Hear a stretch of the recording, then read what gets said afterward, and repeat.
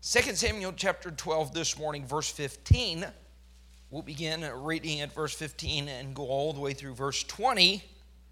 Nathan departed unto his house. The Lord struck the child that Uriah's wife bare unto David, and was very sick. David therefore besought God for the child, and David fasted and went in and lay all night upon the earth. And the elders of his house arose and went to him to raise him up from the earth, but he would not, neither did he eat bread with them. And it came to pass on the seventh day that the child died. And the servants of David feared to tell him that the child was dead, for they said, Behold, while the child was yet alive, we spake unto him, and he would not hearken unto our voice. How will he then vex himself if we tell him that the child is dead? But when David saw that his servants whispered, David perceived that the child was dead. Therefore David said unto his servants, Is the child dead? And they said, He is dead. Then David arose from the earth and washed and anointed himself and changed his apparel and came into the house of the Lord and worshiped. I want to look at David here in the circumstance. He had sinned, committing adultery with Bathsheba. Nathan the prophet had confronted him. He had repented, but God said there's still a consequence. As a result, his child became sick. David threw himself upon the mercy of God.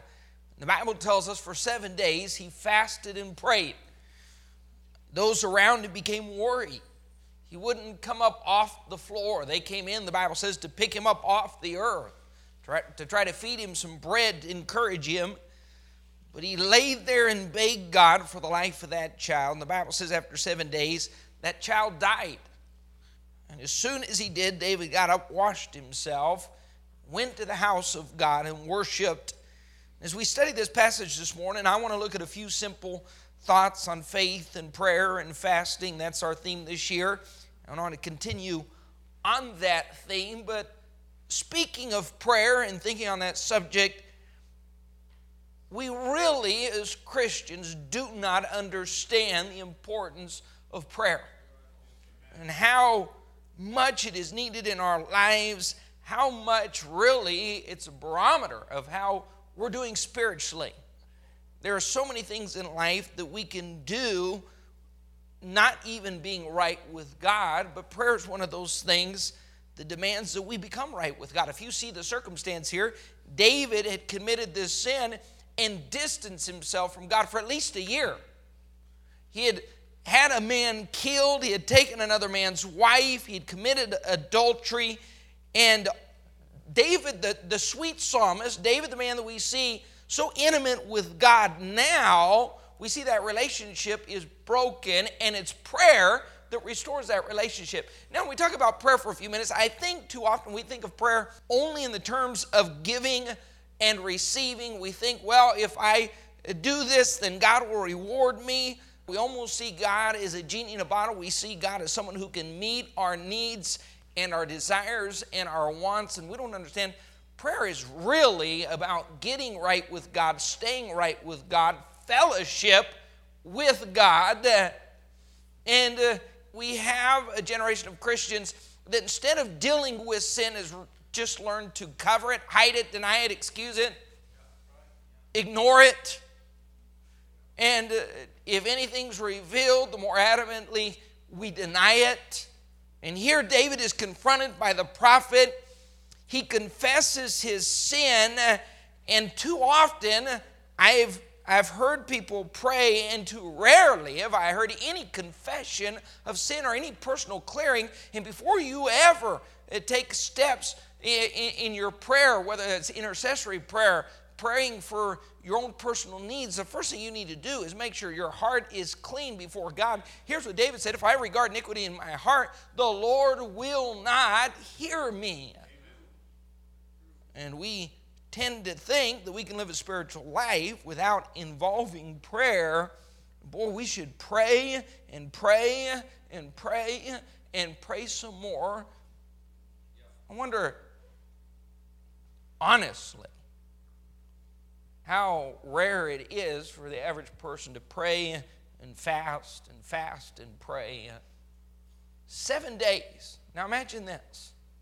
7 days, David was on the floor, on his face, begging God. He didn't get up to eat, didn't get up to lay in his bed, didn't get up for any other activities. For 7 days, he laid on an earthen floor, begging God to do a miracle. And here's what he says in verse 22. And he said, while the child was yet alive, I fasted and I wept, for I said, who can tell? Now, you just don't know. Here's the thing about prayer. You just don't know what God can do, will do, might do on your behalf if you would get serious when it comes to prayer. I remember years ago, one of the first couples that we went to the Lord in Mexico. The dad got saved and the boys got saved. The daughter got saved. They began going to church. The mom was a staunch Catholic, didn't want to have anything to do with us, and actually made life very difficult for those children as they tried to attend church, but they were faithful despite the difficulties. And she was teaching some catechism classes at a Catholic church and heavily involved. But over the years, we had opportunities to witness to her and talk to her, and she'd occasionally come to church. Probably on 3 or 4 occasions that she came to church, halfway through the service, she would get up, fold her arms, and huff out, stomp out of the auditorium, making a scene, making it clear that she was angry with something that was said or something that was done. And I told Hector and Oscar, I said, listen, you just got to pray for your mama, and you got to love her and witness to her. Who can tell what might happen in her life? And last year, she finally came to a service where the gospel was preached, and she sat through the whole service. And the Holy Spirit got a hold of her heart, and she got born again. That was at least 10 or 11 years of praying and patience and investing in her. And those kids witnessing and talking to her repeatedly. I think too often we get impatient with prayer and we think God's supposed to work on our timetable and do things exactly the way we want them done. And if he doesn't, we give up.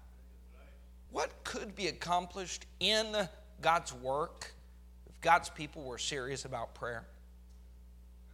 Here he lays on his face before God and he prays.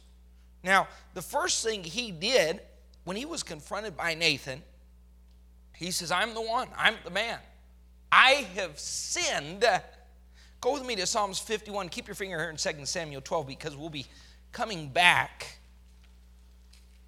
But prayer revolves around us making things right with God. I want you to think for a moment about your prayer life. When you pray, do you go right into requests? Or maybe say a word of praise and express a moment of gratitude, and then immediately you begin asking God, you take out your long list. Prayer's not about God blessing those missionaries in Africa or giving you everything on your wish list, but rather about establishing lines of communication, a door of fellowship. Did you know relationships revolve around communication? How many got married and realized that? And when communication is hurt, the relationship is hurt.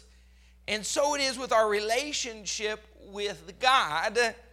Here's what David did. Now, here's what we think because of Psalms 23. We imagine David out there on the river playing his harp and reciting these psalms.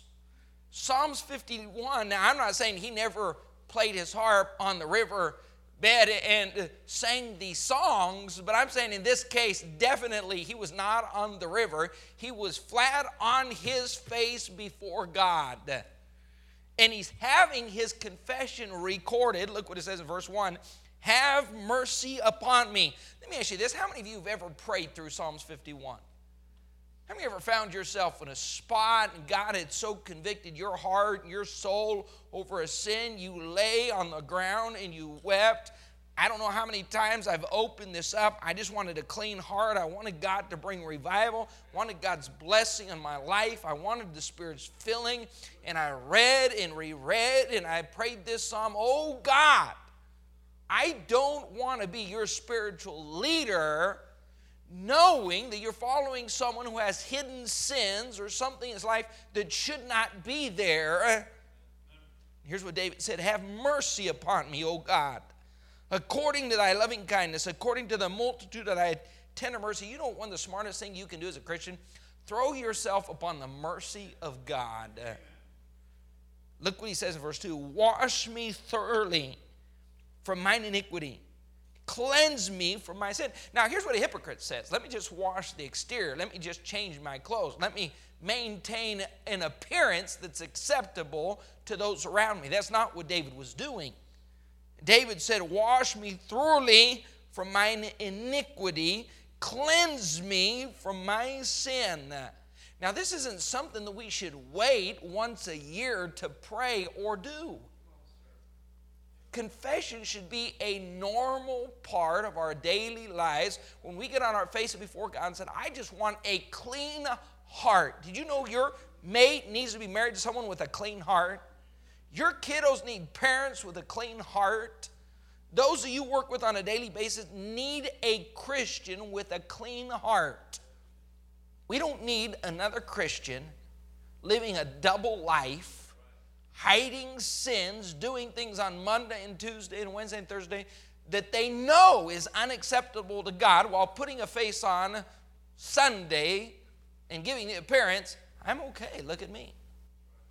David is cleansing his soul. Verse 3, I acknowledge, this is the first step, I acknowledge my transgression. My sin is ever before me. And let me just say this, there's nothing worse than you can do than just put it off and drag it along and live with sin. Now this is the normal in Christianity today. People commit sin and just live with it. Become accustomed to it. How many of you have ever committed a sin and it just bothered you? It bothered you to the depths of your soul. Now here's what I don't want to do. I've had that feeling before. I knew I did wrong. I knew there was something that displeased God. I knew I'd affected someone, or if not a person, God, my relationship had been hurt. My fellowship had been broken. That's a disturbing feeling. Now, to justify it, to not make it right, and then you begin to go day after day, week after week, month after month. The next thing you know, you're so distant from God and the Holy Spirit, conviction, and a love for this book, and you look back and say, wow, how did I get in this place? And David had sinned. He had a man killed. Ahithophel, his chief counsel, David committed adultery with his granddaughter. Everything is messed up and mixed up in this home. And for a year, I can't imagine this, hiding this sin and living with this conscience and being this distant from God for a year. Until finally the man of God comes, and this is what we don't like. When someone comes and points their finger in our face and says, you need to make things right. We don't like that. And that's what this man of God did. Stuck his finger out, pointed it in David's face and said, thou art the man. David's laying on his face before God, making things right. Go with me to Matthew chapter 5 and 6. I need you to understand how much of prayer is about simply getting things right with God, staying right with God. And if prayer is not a normal part of your life, you can't be right with God. You can go through the motions. You can even maintain the appearance. And there's nothing scarier for the Christian than learning to be an actor, learning to put more emphasis on the exterior than the interior, learning to maintain a facade, learning in pride. Now this is pride. This is satanic. What is it that caused Satan to be cast out of heaven? It was pride. And as Christians, it's easy to want to look good, maintain an appearance. So instead of making things right, we just wash the exterior, put on a front, please people, appear to be okay when we know inside things are simply not right. That's what David did for a year. And prayer is about you cleaning up on the inside. Now, here's what you can do. You can still maintain the status quo. You can still be busy in the ministry. You can still attend church. But you will not be praying on Monday, Tuesday, Wednesday, Thursday, and Friday in private if you're not right with God. How was your prayer life on Monday? So tell me about your walk with God. Tell me how much time you spend alone with God on Tuesday and Wednesday and Thursday. I know you can look nice on Sunday, and I know you walk around and greet people, maintain a smile, and look as if everything is okay. But I'm not talking about how you appear. I'm talking about how is your personal relationship with God throughout the week. Look what it says. Matthew chapter 5, verse 23. Therefore thou bring thy gift to the altar, and there rememberest that thy brother hath aught against thee. Leave there thy gift before the altar. Go thy way. Mark these words. What's it saying? First be reconciled. Folks, we've gotten so distant from this book that we've really made Christianity a set of rules. We made Christianity church attendance. We've made Christianity appearances, and God is still concerned with the heart.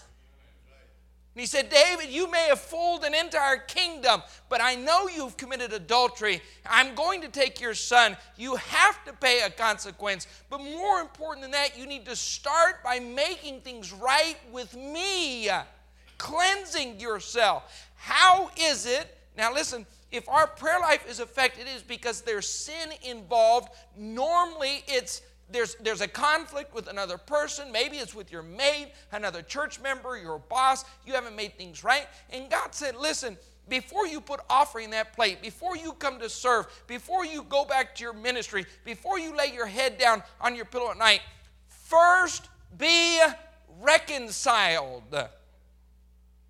Now here's the problem, because you can't have communion with God if there's something messed up in your relationships. Let's go to Matthew 6, the model prayer. Matthew 6:12, forgive us our debts as we forgive our debtors. Jump to verse 14. For if ye forgive men their trespasses, your heavenly Father will also forgive you. But if ye forgive not men their trespasses, neither will your Father forgive your trespasses. So you can't have a relationship with God. You can't pray while you're having conflict with someone else. And too often, I've watched Christians, they can't even greet each other. They can't even look at each other. They can't even walk down the same hallway at the same church. They can't sit on the same side of the auditorium. You have no walk with God. Because God says, if you're not right with your brother, you're not right with me. If you haven't forgiven your brother, I can't forgive you. He said, before you bring a sacrifice, before you make a pledge, before you sing a song, before you play the piano, before you sing in the choir, before you help in the club ministry, before you do anything, first be reconciled. First. Well, I'm still attending church. God said before you go to church, first be reconciled. Well, I'm going to sit through another service. First be reconciled. Well, I keep giving my tithe. God said before you put that money in the plate. Now listen, he didn't say take your gift, put it back in your pocket, walk home and be reconciled, because you may change your mind on the way home. He said leave your gift at the altar in case you change your mind. He said just leave it there at the altar and go be reconciled. Here's what we don't like. We want to do all these things to maintain an image, and God says, I see your heart, so first be reconciled. This is probably one of the most disobeyed verses in all the Bible. I wonder how many people will serve in the house of God today that haven't even been reconciled with their brother. The Bible still says, don't let the sun go down upon your wrath. How many people have laid their head down on their pillow at night and they're angry with someone, they're hurt, they're offended, they're growing bitter and frustrated because someone said something, someone mistreated them, Someone lied about them. Someone confronted them. Someone hurt them. Someone made a phone call. Now I'm angry. God said, be careful. Before you go back to your ministry, before you go soul winning on Saturday mornings, before you walk into church on Wednesday night and go back to your ministry, before you jump into that nursery, before you shake another hand, first be reconciled. If you leave with one thought in your heart, in your mind from this service this morning, I hope it's these 3 words: first be reconciled. Before you put on your tie and bring in your Bible and sit in that pew and raise your hand and glorify God, first be reconciled. Before you say, Pastor, I want to help. Pastor, I want to be a blessing. Pastor, I want to give something to the building fund. Before you do any of that, what is the first thing God says to do?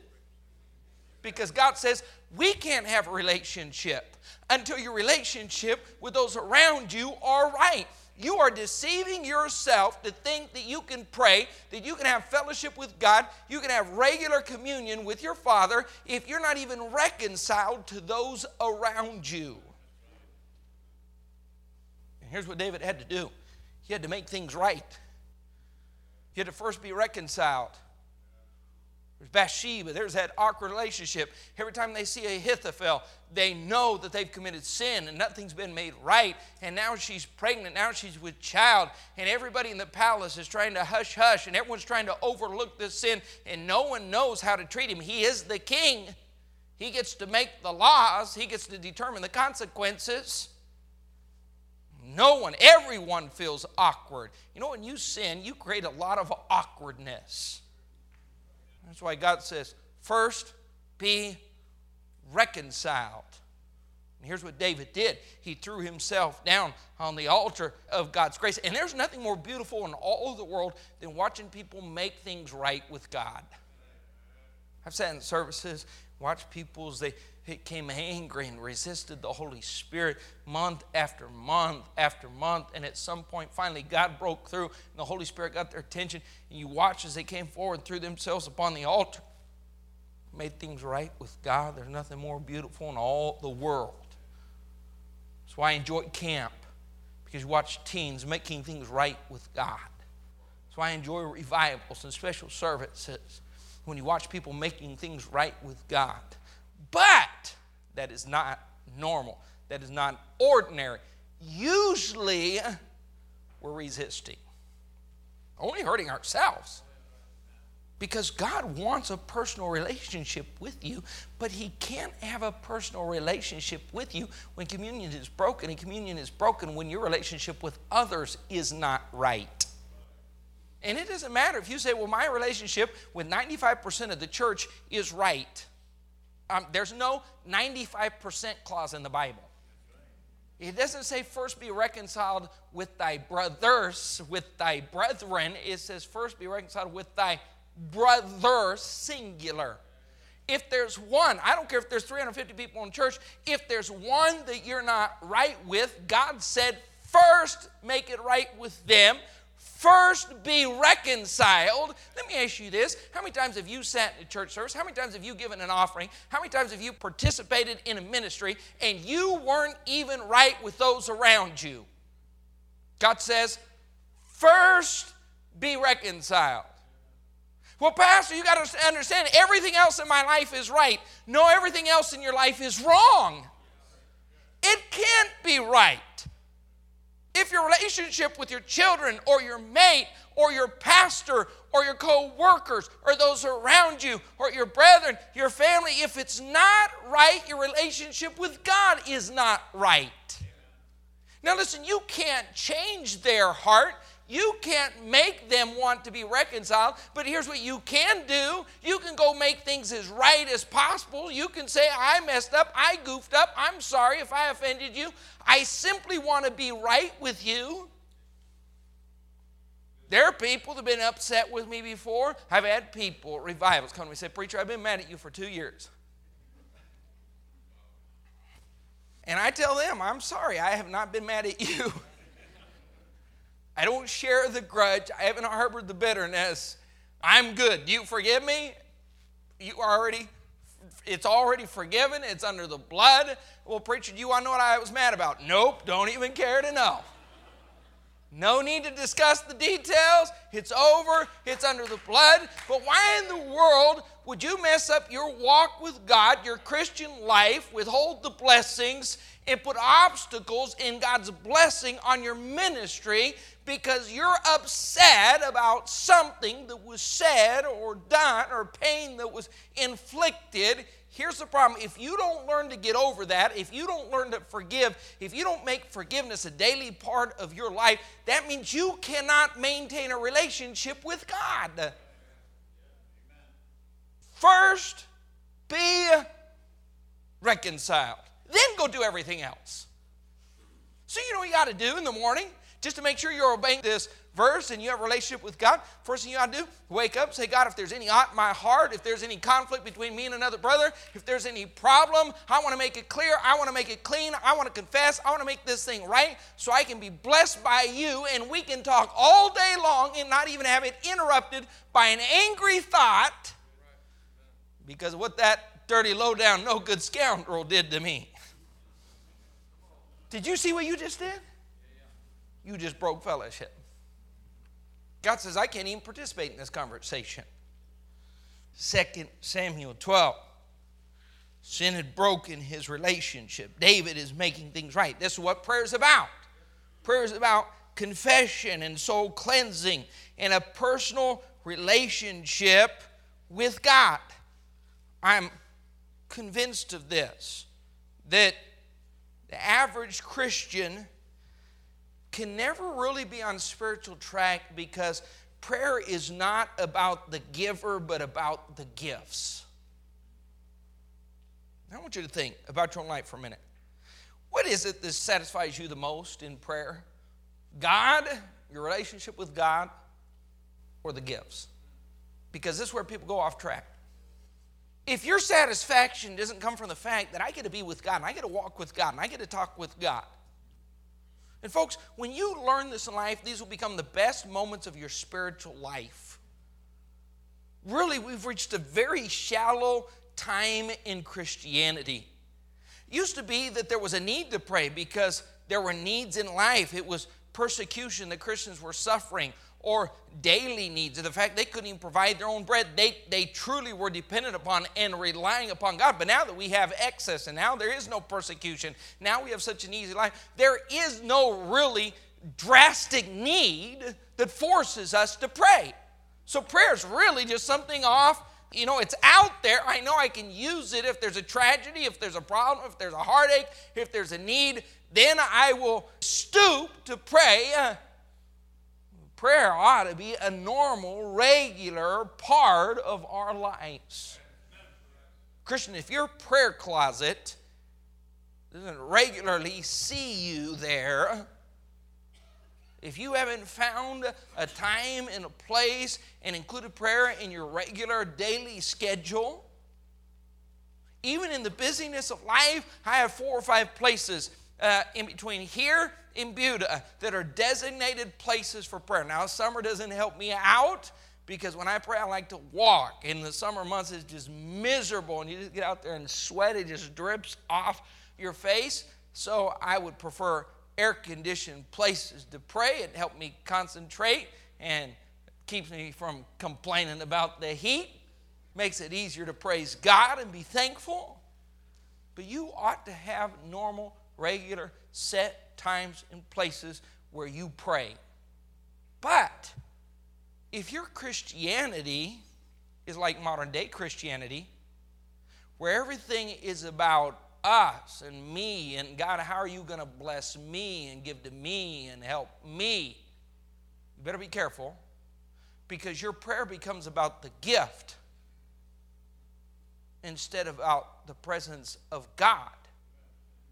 And when that happens, that means very shortly you won't be concerned about the source, simply the blessing. Because everything's about the gift and not the giver. Because everything's about what God can bless me with instead of me having a personal relationship with God. Now your only concern is about the blessing in the gift, you don't care who that comes from as long as you're blessed. And when Satan knows that, Satan says, I'll bless you. And this world says, I'll bless you. And then I watch people say, oh, I've got God's blessing on my life. No, that didn't come from God. You better be careful. Because the source does matter. Who has provided that house? Who has provided that car? Who has provided those luxuries? Who has provided those blessings for you in your life? And I've watched people try to put God's face on their blessing. God didn't have anything to do with that. God's blessed me with a new job, although it put me in a city where there's no good church, although it's made me work on a Sunday when I know that's God. That's not God's blessing. The problem was you're more in love with the gift than you were with God's presence. So as soon as you found another source that could give you just as much as God, you made that source your God. How many people have turned from God because they were never in love with God's presence, they were in love with God's gifts. So as soon as there was another source that produced greater gifts than God did, they changed their God to a greater source. You better listen to that, because that is Satan's biggest trick in 2013, the materialism that is sweeping our hearts and sweeping our churches, not sweeping our nation. We already know that. Come on. You got to expect carnal man to live off the carnal. But when we find it in the children of God, and our number one concern is, where are the gifts, God? Here's what we've done. We've made prayer all about the answer, the response, the blessing. We live like the Jews, an adulterous generation that is constantly seeking a sign. God, give me a gift, and God, answer my prayer. And here's what David did. When he got down on his face and prayed, be careful, because you would think in your heart David was praying for the life of his child. No, he was saying, who can tell if God will have mercy? But he did not become angry at God when that child died. He did not say, you didn't answer my prayer the way I wanted. You did not respond to how I set things out to be. What's wrong with you, God? He was not about the gift, but the giver. He said, God, I can be satisfied with the way you respond, no matter how you respond. That's not the way the average Christian responds.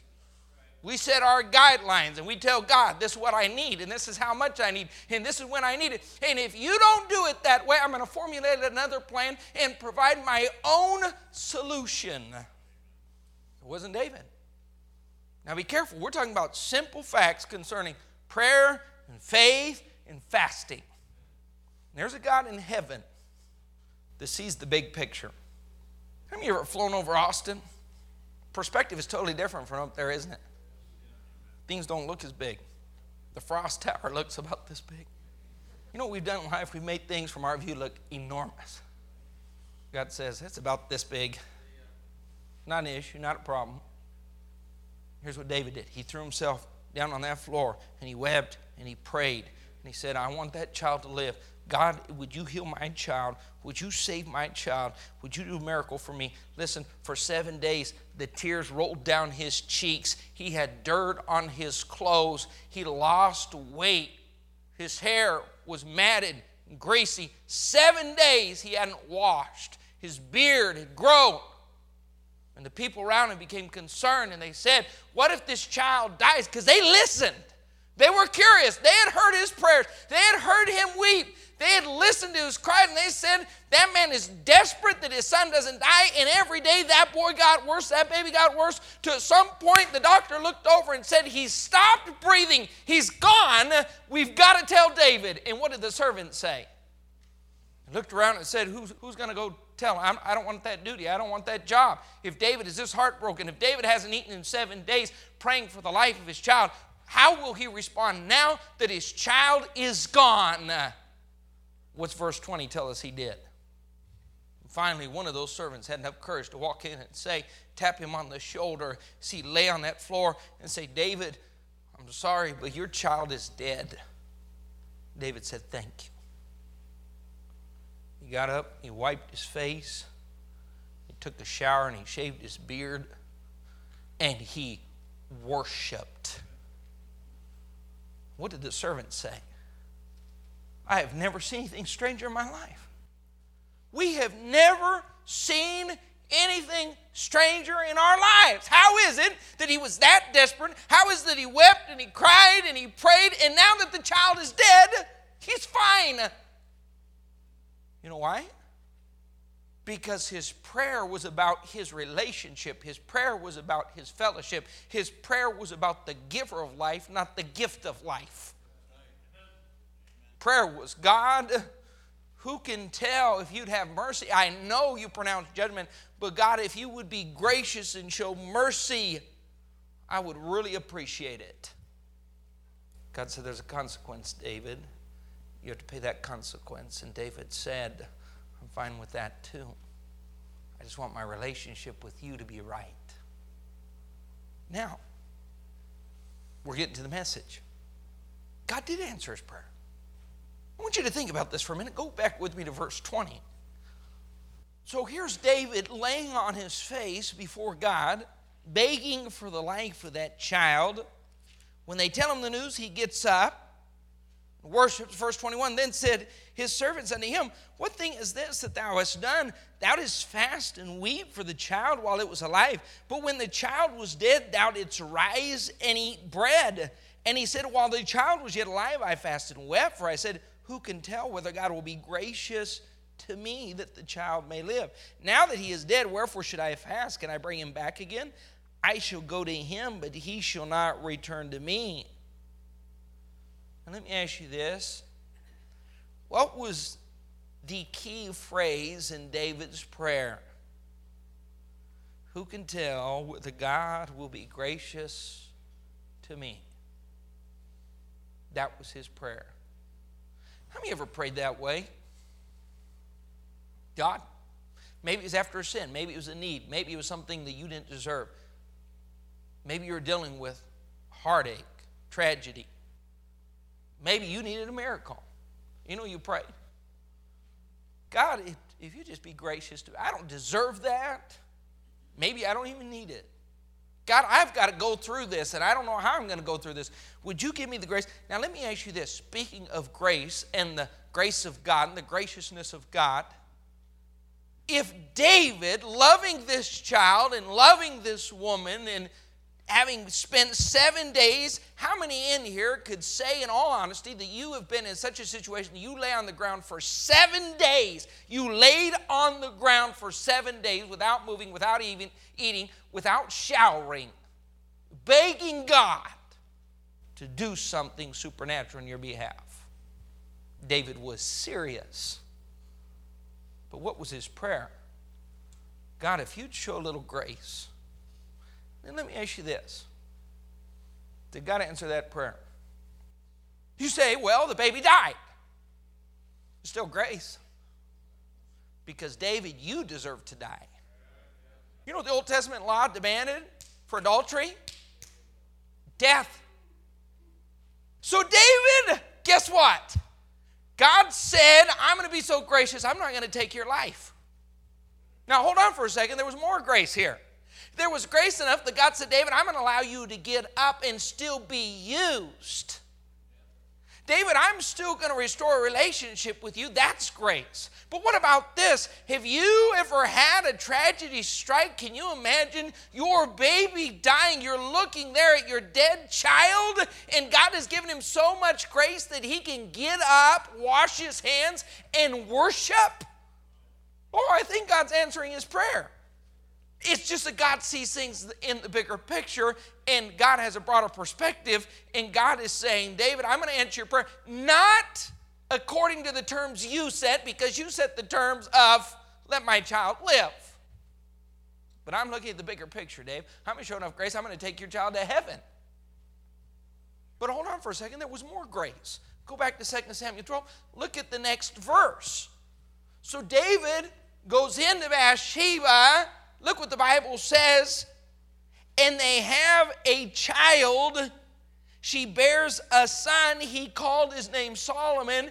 And the Lord loved him. Doesn't say the Lord loved David, although he did. The Lord loved the child that was a result of an adulterous affair that caused the death of her husband Uriah. Tell me that's not grace. Do you remember David's prayer? What was David's prayer? God, would you show grace?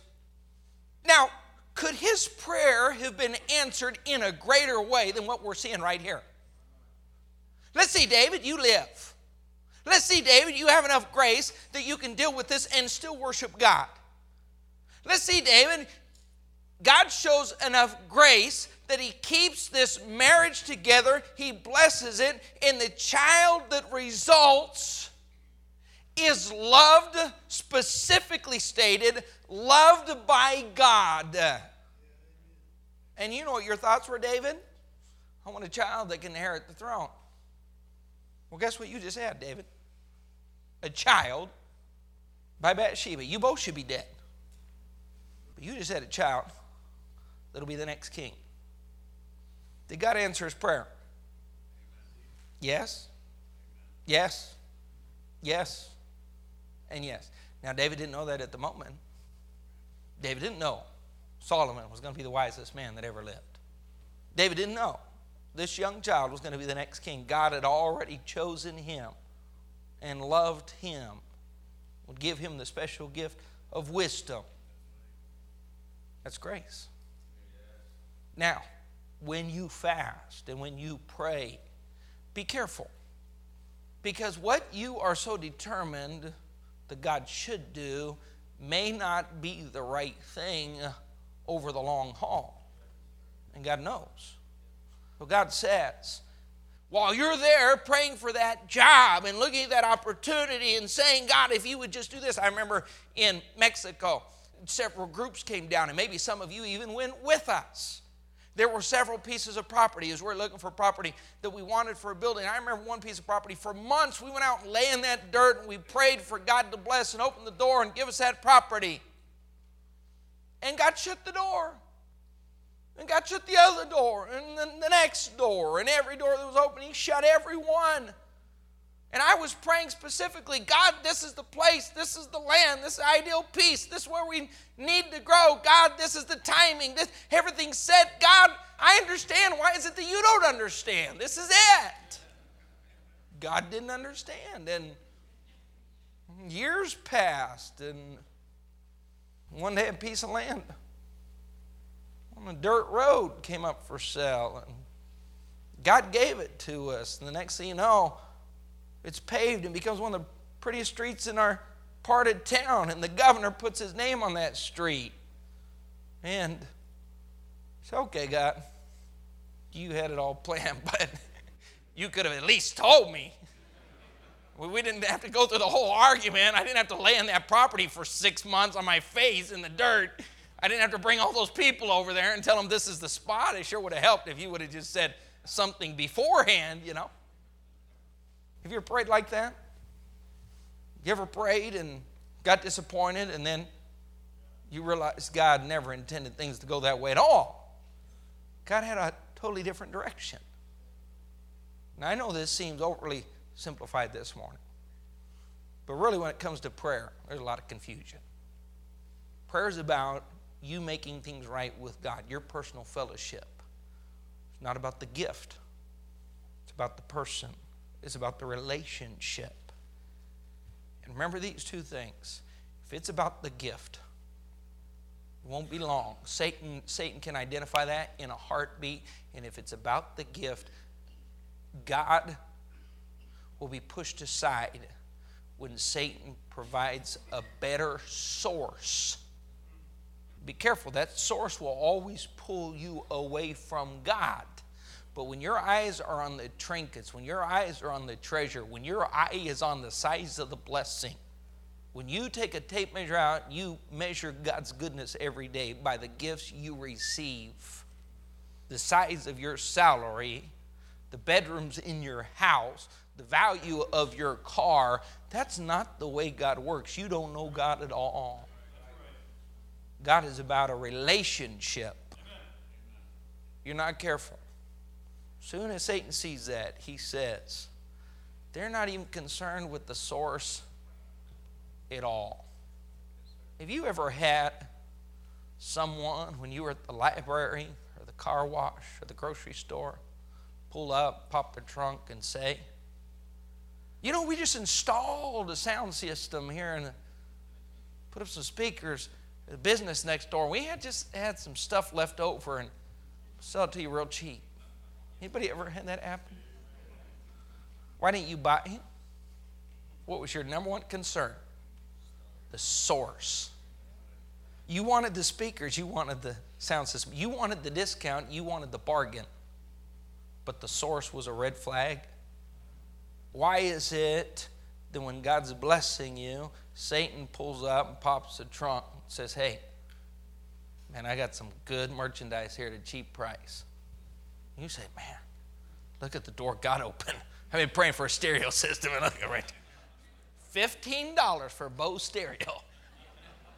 Brand new in the box. Yeah. You better consider the source.